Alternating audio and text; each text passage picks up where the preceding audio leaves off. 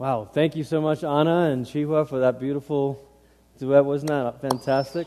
Beautiful.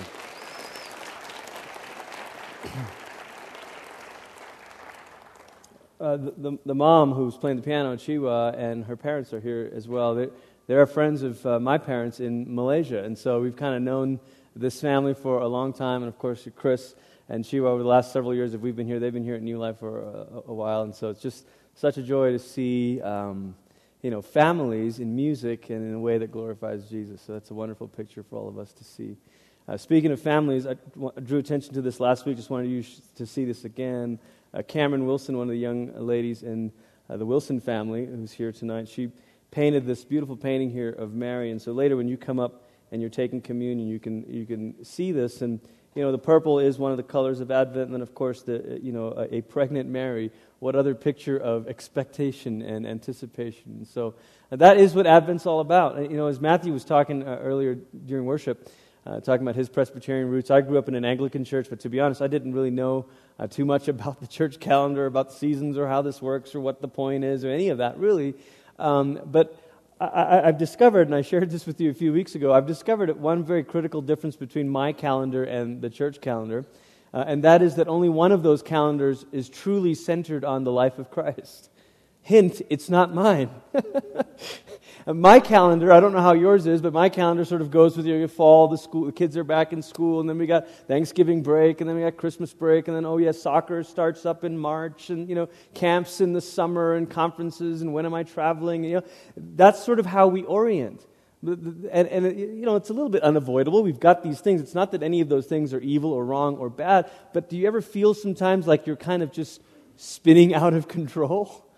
And part of the reason the church said, hey, let's design calendar, let's mark our calendar by the events of Christ's life so that when we remember it, it's a way of us joining into the story. I think it sounds like a wonderful idea, don't you?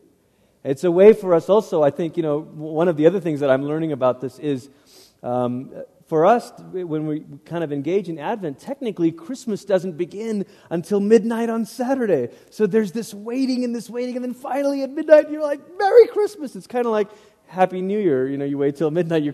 Nobody says Happy New Year on December 22nd. You can't do that. So there's sort of this waiting, and then and the reason, and I'm not very good at it, and if you say Merry Christmas to me, I'll say it back because I just love all of it, But part of this whole thing is to say, actually, Christmas goes on from the 25th for 12 more days. And I have this theory that the reason why our culture doesn't let it go on is because there's no more shopping to do.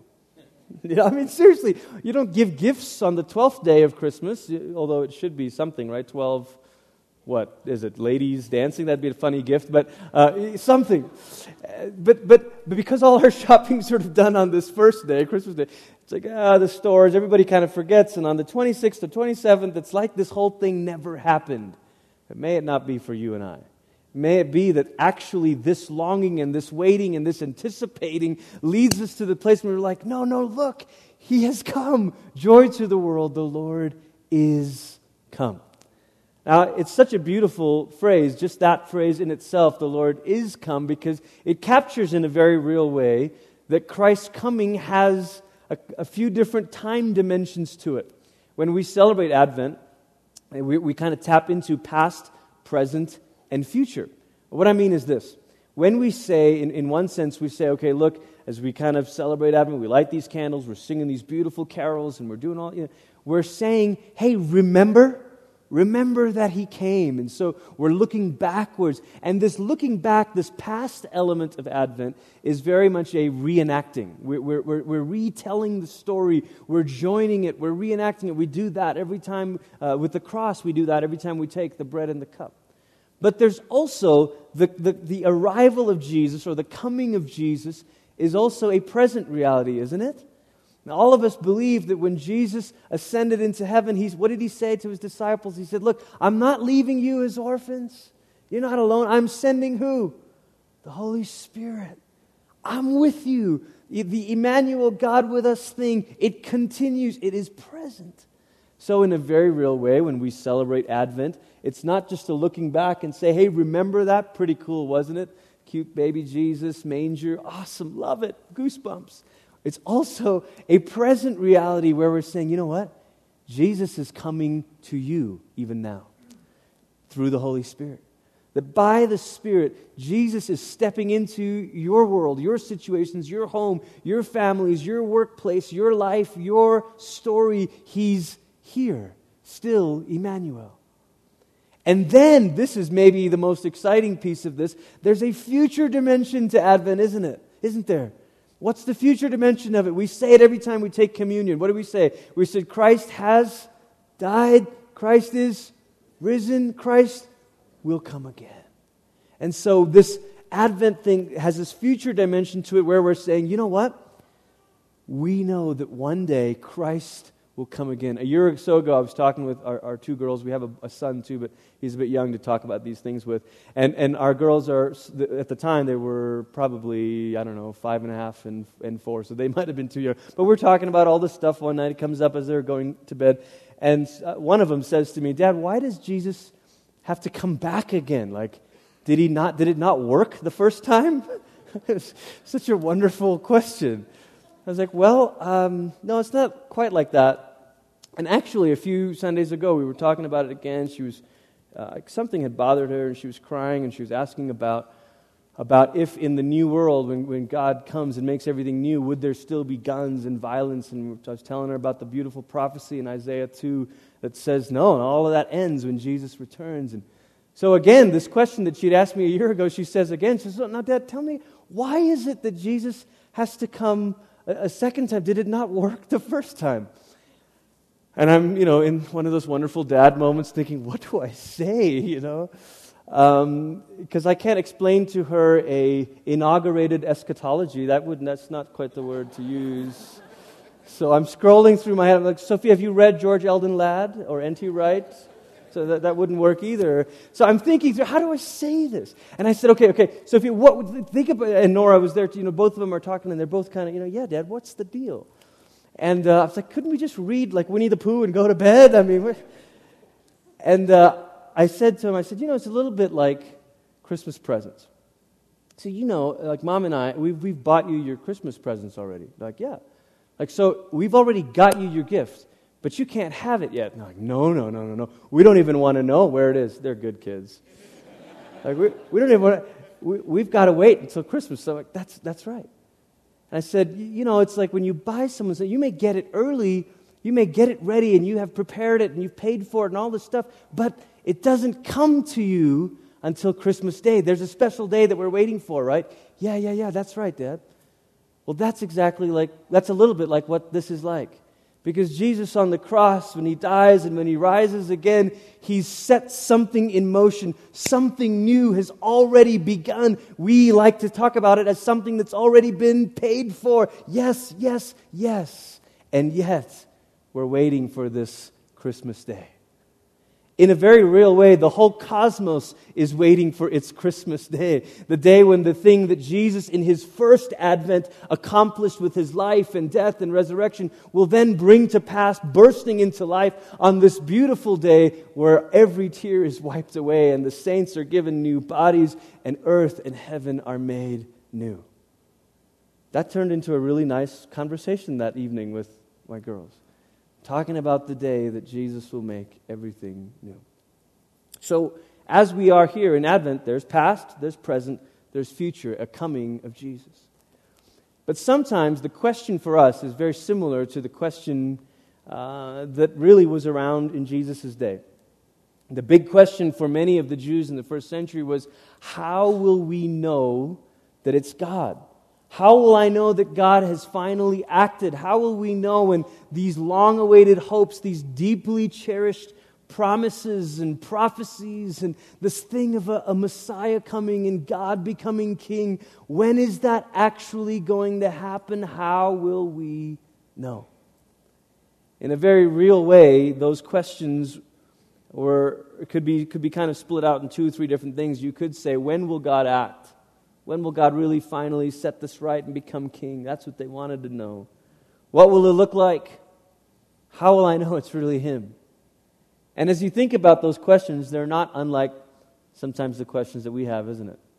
Questions that we have when we say, well, hey, is God really at work in the world? Could it be? How can you say his name is Emmanuel? How can the angels sing peace on earth? How can it really be that Jesus is king? Sure doesn't look like it, does it? And sometimes we find ourselves saying, okay, wait a minute, if he came, then did he run away? If he came and if his cross and if his resurrection was the thing that started his kingdom. And sometimes we want to ask the question my daughters asked, well, did it not work? How come there's still stuff that's messed up? How come bodies break down? How come the world itself is still in strife? How come nation rises up against it? How come, is God really here, we want to ask? Is he really Emmanuel? Is Jesus' coming just something nostalgic we look back to in the past? Something hopeful we look forward to in the future, but something that doesn't mean anything for us in the present? Chances are, when I talked about Advent being past, present, and future, we have no trouble with the past or the future. Those are the future. What a glorious hope. The past, what a sweet night. But the present is what's the most difficult, isn't it? Is Jesus Emmanuel in the now? In the here? Is he God with us now? In this messed up world, in a world that's broken, in relationships that are hurt, is Jesus Emmanuel here? And we want to say, if he is, how do I know? How can I really see him? Our text tonight is the last chapter of Luke, and Matthew referenced a lectionary. We kind of have a living lectionary in terms of how we pick the text on Sunday nights. Basically, we follow whatever series Pastor Brady's doing on Sunday morning. So it's a living lectionary. And we've been in this Luke series for about a year now, a little over a year. We've taken a little time off this summer. But here we are finally wrapping up Luke with this. This is the last installment of the Luke series. See, I told you this was about expectation and longing. You're like, whew. Luke 24, verse 1. Very early in the morning on the first day of the week, the women went to the tomb, bringing fragrant spices they had prepared. They found the stone rolled away from the tomb, but when they went in, they didn't find the body of the Lord Jesus. They didn't know what to make of this. Suddenly, two men were standing beside them in gleaming bright clothing. The women were frightened and bowed their faces toward the ground. But the men said to them this beautiful question, "Why do you look for the living among the dead? He isn't here, but has been raised. Remember what he told you while he was still in Galilee? That the human one," or in some of your translations, the Son of Man, "must be handed over to sinners, be crucified, and on the third day rise again." Then they remembered his words. You may want to, again, I encourage writing in your Bible, especially if it has to do with the text rather than just doodling. But circle the word remember. In verse 6, when the angel says, "Remember what he told you." And then in verse 8, "Then they remembered his words." Circle that word again, remembered. There's something stunning that has happened, something blinding, something dramatic, and that's what jogs their memory.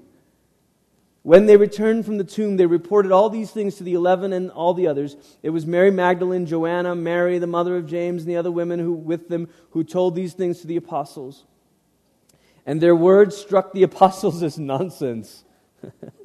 And they didn't believe the women. I'm so sorry on behalf of a man to every woman in this room. Sorry that we always tend to view your words as nonsense.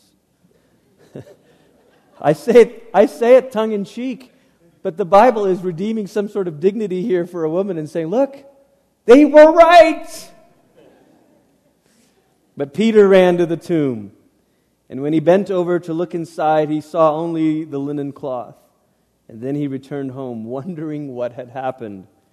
Well, listen to the women, Peter. Wondering what had happened. Here is this most marvelous event. This is Jesus' resurrection. The thing that changed time, changed history, changed the course of the world itself, brought one age to a close and started a new one. This is epic.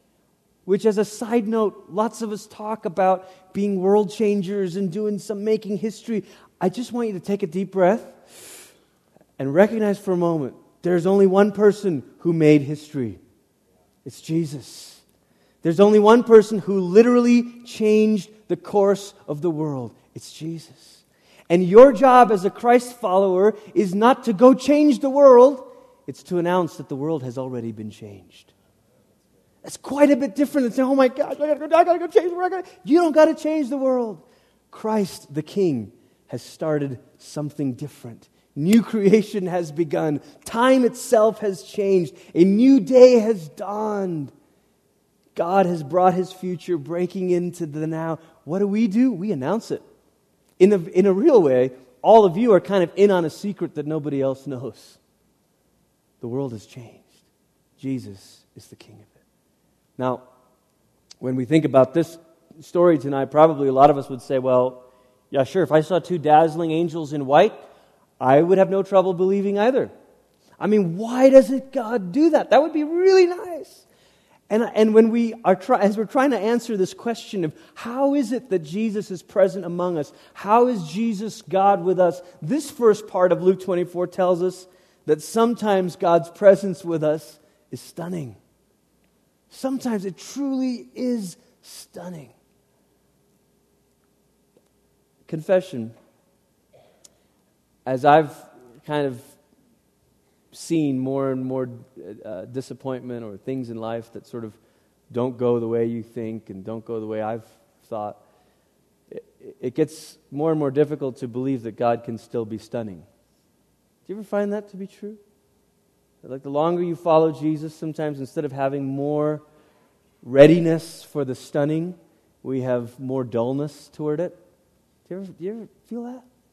It's sort of like, I believe in God. I go to church. It's great, but is there room for the stunning? Well, God, He doesn't really do that, and we'll pray, but I don't know if that'll really work. And something happens to us the longer we kind of walk that we forget the person we're saying is with us right now is Father, Son, and Holy Spirit. The God who spoke and made the cosmos. That when we come and we sing these songs and pray these prayers, we're not just sort of going through a thing and I'll say that, but that's sort of... Listen, there's something massive going on. That God Himself is here. Actually here. That when we pray and when we sing, the Spirit of God is actually present among us. Do you believe that? How easy is it for us to kind of say, sort of church is kind of like clocking in, I went today. Check. Sticker, please, Instead of saying, wait a minute, you know what? We're gathering with the people of God. We're singing songs that are from words that are in Scripture that were thousands of years old. We're praying prayers that believers have prayed for centuries. We're taking the bread and the cup. Oh my gosh, the disciples did this with Jesus Himself. There should be sort of like danger, warning, alert, alarms going off, like beep, beep, beep, beep. God's here. Oh yeah, no, I'm just going to church. Sometimes God's presence with us is stunning. And I've got to remember to kind of make room for that. To kind of make room for something awesome to happen. Something miraculous to happen. Something extraordinary to happen. The school that I went to, they painted those words on the basketball court. Expect a miracle. Not sure that it applies to sports per se. But there is something about forgetting that we belong to this God. We're part of this story. Something stunning happens. If we continue reading in Luke 24, verse 13, on the same day, 2 disciples were traveling to a village called Emmaus, about 7 miles from Jerusalem. They were talking to each other about everything that had happened. And while they were discussing these things, Jesus Himself arrived and joined them on the journey, and they were prevented from recognizing Him. Wow.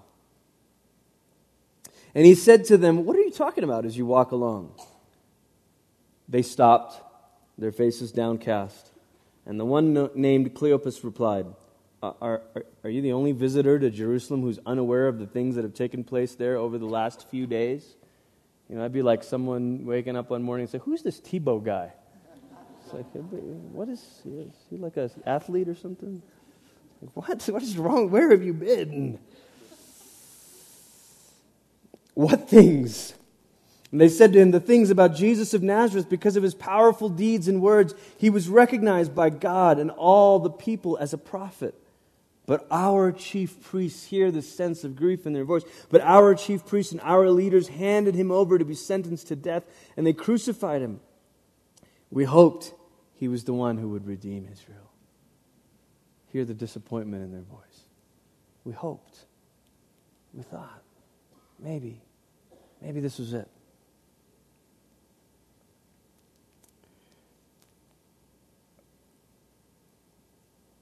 All these things happened 3 days ago, but there's more. Some women from our group have left us stunned. See, I told you, sometimes God's presence is stunning. They went to the tomb early this morning and they didn't find his body, and they came to us saying that they had even seen a vision of angels who told them that he is alive. Some of those who were with us went to the tomb and found things just as the women said. They didn't see him. And then Jesus said to them, "You foolish people, your dull minds keep you from believing all that the prophets talked about. Wasn't it necessary for the Christ to suffer these things and then enter into his glory?" And then he interpreted for them all the things written about himself in all the scriptures, starting with Moses and going through all the prophets. I'd like to sign up for that class, please. Jesus interprets the scripture as himself as the fulfillment. 101. Thank you. When they came to Emmaus, he acted as if he was going on ahead, but they urged him, "Stay with us. It's nearly evening and the day is almost over." And so he went in to stay with them. And after he took his seat at the table with them, he took the bread and blessed and broke it and gave it to them. And their eyes were opened and recognized him, but he disappeared from their sight. What? And they said to each other, "Weren't our hearts on fire when he spoke to us along the road?" And when he explained the scripture for us, they got up right then and returned to Jerusalem. They found the 11 and their companions gathered together, and they were saying to each other, "The Lord really has risen. He appeared to Simon." And then the two disciples described what happened along the road and how Jesus was made known to them as he broke the bread. See, I think it's true that sometimes God's presence with us is stunning. And we do need to kind of make room for that, to say, you know what? We're not just kind of doing this cute little thing here. This is the living God. And yet, sometimes God's presence with us is hidden. Or at least it feels that way. Maybe it actually is that way, that it's hidden. Maybe it's hidden, like in this story says, because Jesus did not let them recognize him. That's a curious thing to say about Jesus, isn't it? Like if you were the Messiah, I mean, I've got to be careful how we say this, but let's say you could write this script. There we go. Would you script it to be, okay, so you'll rise, and then these disciples are going to be sad, and then you'll kind of appear, you know? It's real dramatic, like we'll cue the music. I mean, there's better ways to write this script. Why prevent them from recognizing it? Jesus, like whoa, man. Prevent them from recognizing. I wonder, does God do that? Maybe sometimes it's because our own disappointment, sometimes our own hurt, sometimes there are moments in life where grief fogs our vision. And Jesus is walking along that road with you in your grief, in your disappointment, in your confusion, and yet, to you, I don't know. I don't think he's there. Can't be real. Is he? Sometimes God's presence with us is hidden. In fact, by sheer ratio, the ratio of how many times was God stunning to his people and how many times were things ordinary and common, the ratios are remarkable. If you were to plot a kind of a timeline of the miraculous, you would have a lot of years from creation before you get to Moses. And then around Moses, you have these amazing miracles. And then you kind of got to wait 600 years or so before you get to Elijah. And there's all these miracles. And then you got to wait a long time from Elijah till you get to Jesus. So, well, Glenn, but that's Old Testament, man. If we're New Testament believers, miracles every day, right? I mean, it's just got to be bam, bam, bam. It's just dazzling, stunning all the time, right? Isn't that what the book of Acts was? Funny thing about the book of Acts, it takes place in at least 3 different cities. Technically, there's 4 or 5 different cities mentioned in the book. It unfolds over like 30 years. You want to plot those miracles by cities, by decades? Whoops. Now you're down to like something stunning every several years. Like, oh, but Glenn, but following Jesus, it's like, I mean, it's not what it means to have Him with us. Sometimes He's stunning. Sometimes He's hidden. One of the great sadness to me is the lie that we've told our people, especially our young people, that prayer will always be exciting, that worship will always be rewarding, that church will always be dramatic. When the truth is, following Jesus a lot of days is like walking on the road to Emmaus, and He's there. And He's interpreting the Scripture to you even.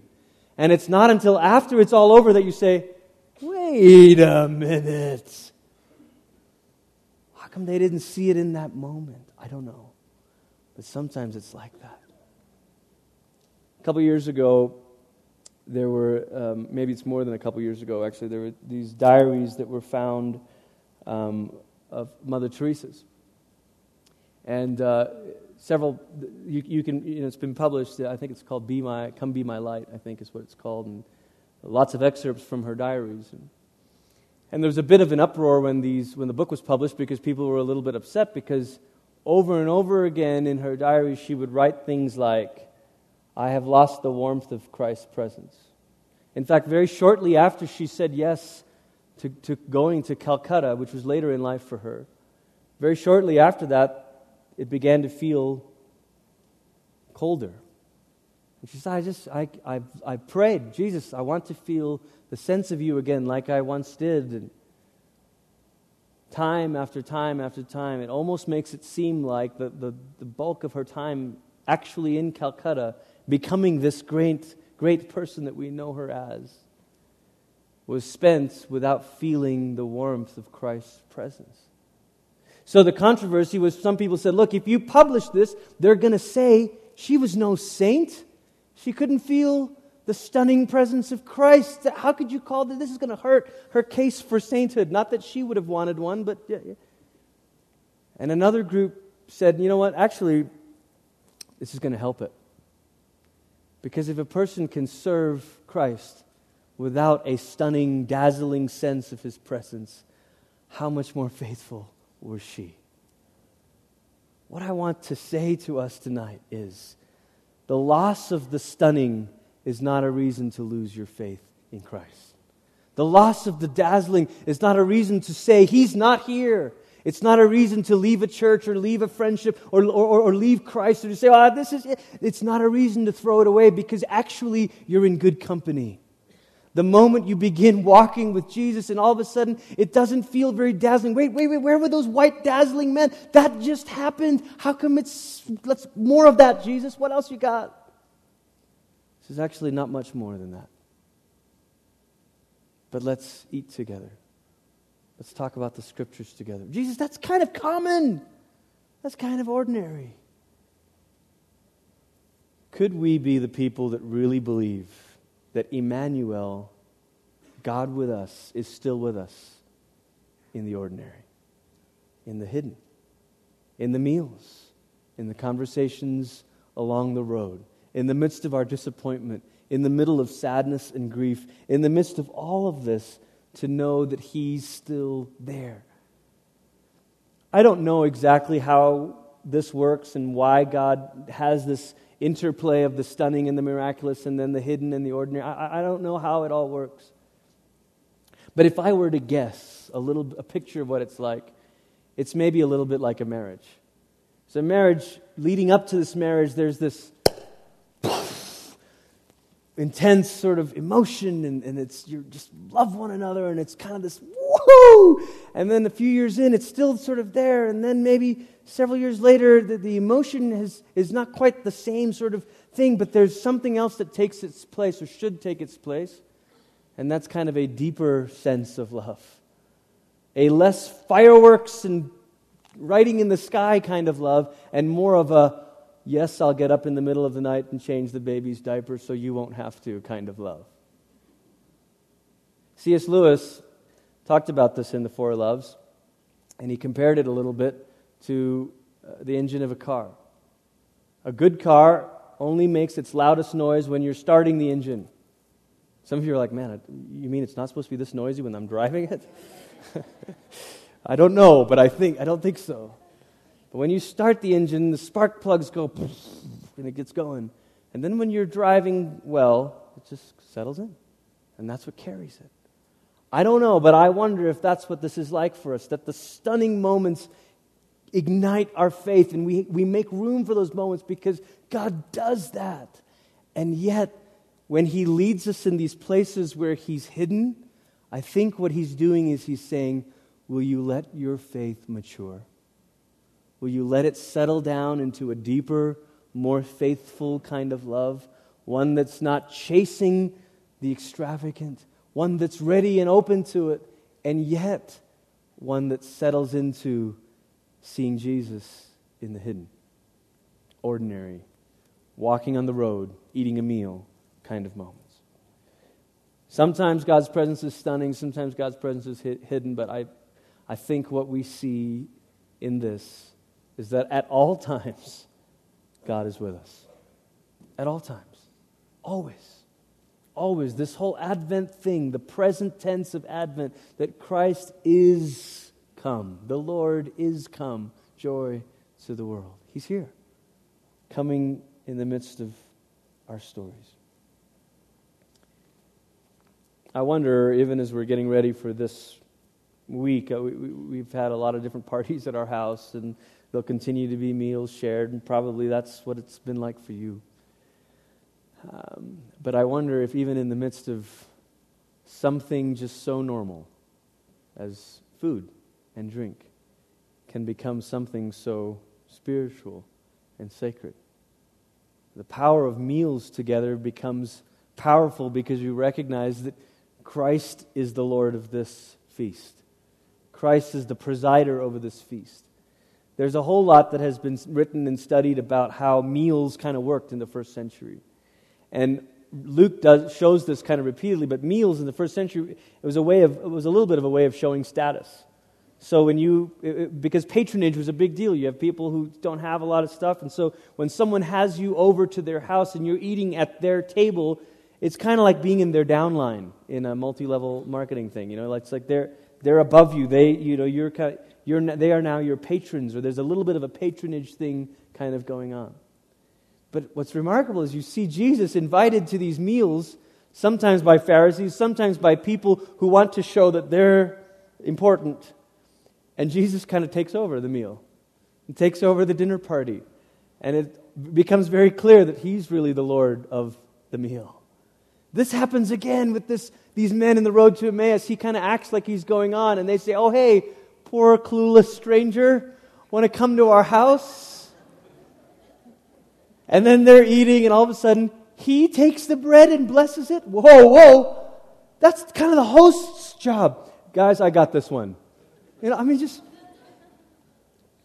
the Jesus who they thought was the clueless guest becomes the Lord and the host. My encouragement to you as you go into a week of, maybe 2 weeks of meals and fellowship and all the stuff with family and in-laws and all this stuff, to say, Jesus, you're here even now. Preside over this, would you? Bless this bread. Bless this cup. Open our eyes to see it, to know it. As we get ready to pray tonight and come to the table, the prayer for all of us is to say, Jesus, give us eyes to see. Sometimes it's the stunning, dazzling angel thing that makes us remember. Sometimes it's after the fact. After the meal is over, after the conversation is over, and we look back and we say, whoa, hey. did not our hearts burn within us? Or like Jacob in our Old Testament reading tonight, surely God was in this place and I did not know it? What? How does that happen? I mean, that's more absurd than me saying the Empire State Building is in this room and you just don't know it. You're like, crazy man. Christ is here. Sometimes we don't know it. Sometimes you look back at a season in your life and you say, God, how did we make it through that? We were struggling. We didn't have a job. Our kids were sick. We were going through this thing in the hospital or the loss or the this. And you look back and say, how did we make it through that? How are we here? And it may not have been in that moment because that moment's so full of emotion and grief and sadness and all this stuff. And then you look back and you say, Jesus, did not our hearts burn within us? Wasn't He there, blessing our bread, giving it to us? Wasn't He there, present with us? Let's pray.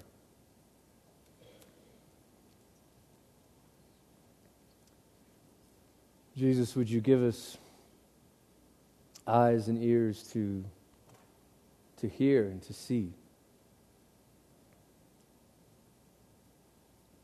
Sometimes we're moving so quickly.